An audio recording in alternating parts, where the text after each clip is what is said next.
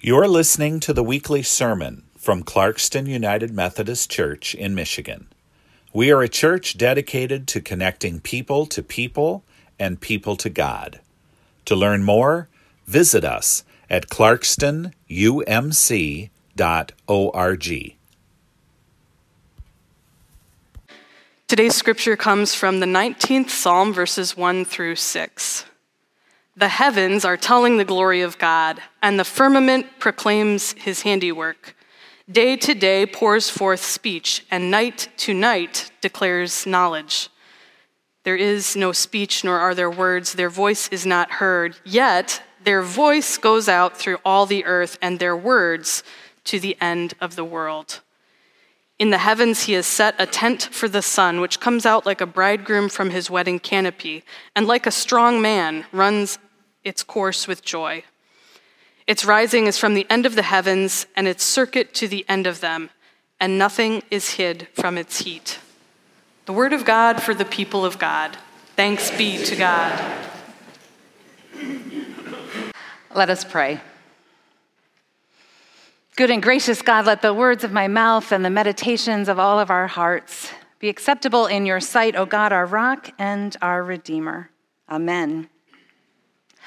I love a good playlist for a car ride, right? For a road trip. When I was a kid, my family would go every year to Florida in February, and we would drive. And my parents would take turns driving, so they each had their tape that they put in and we listened to. My mom's Handel's Messiah. Over and over and over again. Handel's Messiah, so that now when we sing the Hallelujah chorus on Easter, I sing all of the parts because I learned to do that, right? My dad's was Simon and Garfunkel, which I enjoy now as well, and I like to sing the harmonies and all of that. When I go on a trip with my daughter, though, she has the best playlist, Allison. And I think back to the summer when she had to get all of her driving hours in, and so I would let her drive up to our cottage, and I would ride with her, and we would listen to her music. And she had some great songs, like Bye Bye Miss American Pie.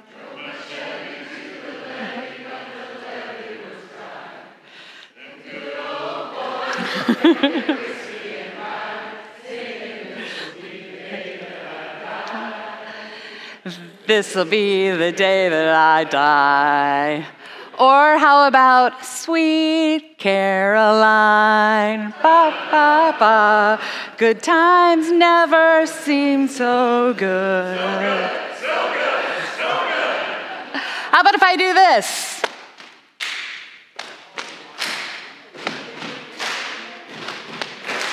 We will rock you. We will rock you.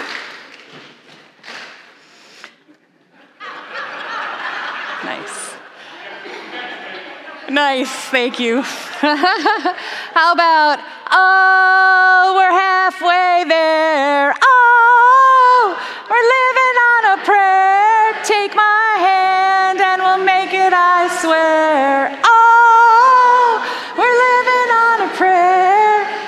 And how about Here Comes the Sun? Wasn't that group great? And we were all kind of singing along with that anyway, weren't we? I don't know about you, but when I hear those songs now, I have a new memory with them, and that's, singing them with Allison. Songs bring us back. They make us remember. Music just has that ability to transplant us to another time. When I listen to the oldies radio now, the oldies station, and I hear Let's Get Physical, and I think, oh, second grade, that was my first tape that I had. Or my second tape, which was Van Halen's Women and Children First, in third grade. Or how at my third grade birthday party, we watched the video of the making of Thriller. And fourth grade was Girls Just Want to Have Fun. High school was REM and Depeche Mode. And college was Indigo Girls, and seminary was when the Titanic came out, so I just mostly remember Celine Dion and My Heart Will Go On. We sang How Great Thou Art at my grandfather's funeral, and whenever I hear the first song of Isaiah, I remember singing it as a kid with the choirs. All of the choirs would come together and sing it. And the last time I sang it was Sharon Thomas's funeral. Music takes us back. It transplants us. It's a part of who we are. How many times in worship have you heard a song or an anthem and you were moved? Music has the power to take us to that thin space, that thin place that's between heaven and earth. It transports us. It brings us to a different time. It brings us closer to the divine. It was at a leadership team meeting that we had when it was in the spring, and we were talking about the fall coming up, and Colin Godfrey, whose birthday it is today also, by the way, he's not here though, because he knew we would sing. No. But anyway, we were talking and he said, well, in the fall, come together. And I was like, come together? We should do a worship series on the Beatles. Because we all know the Beatles, right? We love the Beatles. I wrote about it in the Chimes about how when I was a kid, or when I was in college, our family went on vacation with a couple other families, and we went to this concert that was a cover band for the Beatles. And I was just amazed because everyone, all of us, my parents, who I had never seen at a concert before, they were standing up, we were all standing up, and we all knew all the words to all the songs. Their music transcends the generations, and it still has something to say to us now. You know, I had a professor in seminary who said, if you want to know what a United Methodist believes, then open up the hymnal. If you want to know what a generation experienced, then listen to its music. Music speaks to us. And we have a whole book of music, a whole book of songs in our Bible, the book of Psalms. Psalm means song. And within that, we have psalms of praise, we have psalms of lament, and we have psalms of thanksgiving. And when you look at the Psalms, there's actually often a formula to them that you can map out. So, for example, a lament might start out with a complaint, and then it would go to trust, and then complaint, and then trust. So, God, you have abandoned me, but I know that you're really here. But I feel so alone, but you've promised to be with me. I will trust in the Lord. Then there's that assurance at the end. We see the same thing in a psalm of praise. It would begin with joy, with a celebration, with a praise, and then it would go to history. So, God, your light illumines all of us, and you have always been with us throughout time. You brought light in the very beginning of the earth, and then it would praise again. We'd go to praise again, and then maybe a declaration, I will worship you all the days of my life. So we see those formats throughout the psalm, and if you think about it, when we look at our music now, either that we might hear on the radio or our praise music, our worship music, you can often see a similar pattern. We see those roots in it, the similar structure. Now you look at the song, Here Comes the Sun, and it has that within it. It begins with that. It's like a hymn of praise, right? It begins with that word of praise. Here comes the sun. A declaration. And then it goes to the history. It's been a long winter, right? But then a celebration. Here comes the sun and the declaration. And I say, it's all right. In today's psalm, we see something similar. It's a psalm that's about the importance of the word of God, of God's word within us. And it begins with a celebration and a thanksgiving for creation, and it moves into history, and it tells us about the Word of God and how the Word of God, like the sun, stretches to all of us. That the Word of God and God's love meets all of us. We are all touched by that warmth. We are all touched by the love. It's powerful. And Here Comes the Sun is not all that different. There are words of instruction in that. In fact, Here Comes the Sun is really a resurrection song. It's a song that shows us about the triumph of death over life. And let me tell you why. You see, George Harrison wrote this song.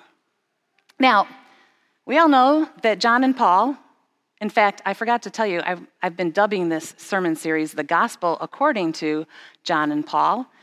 That John and Paul wrote most of the Beatles songs, right? They were very prolific. They wrote all kinds of music, and it was hard for George Harrison to get in there, right?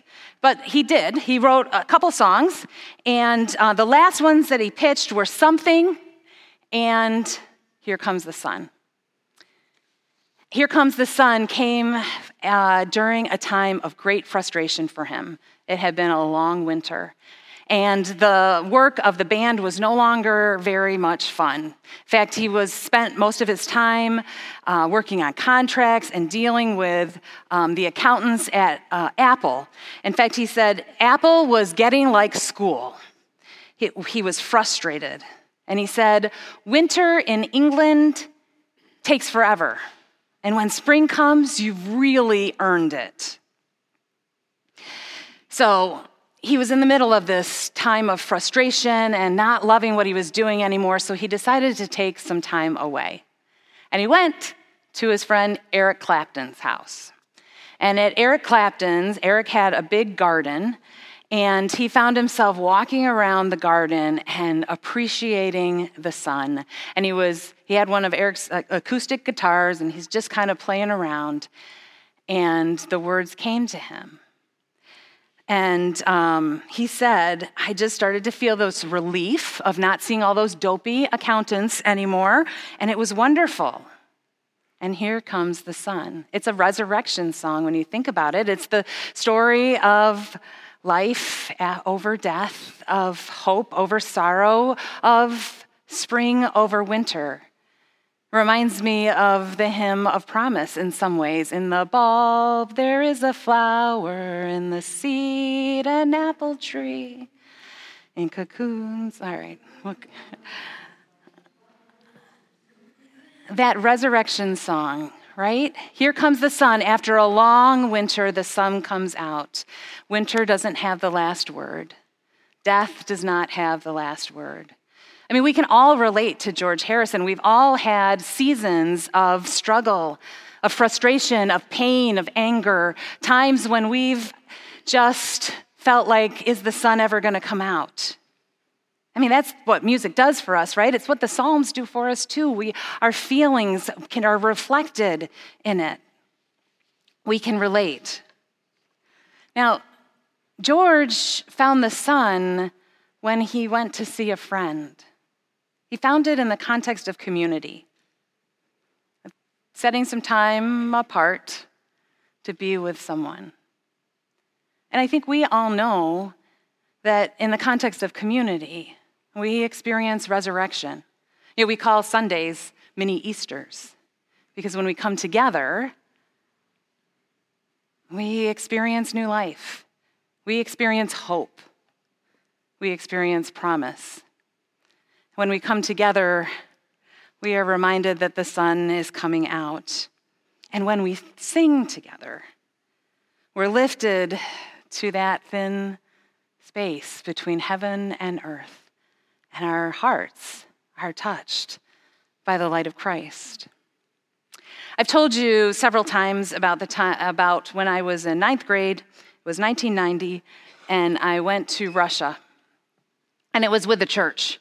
And we were there, and it was the time when things were starting to open up. Gorbachev was still in charge, but it was just before the coup, and religion was coming out, Christianity was coming out more to the forefront.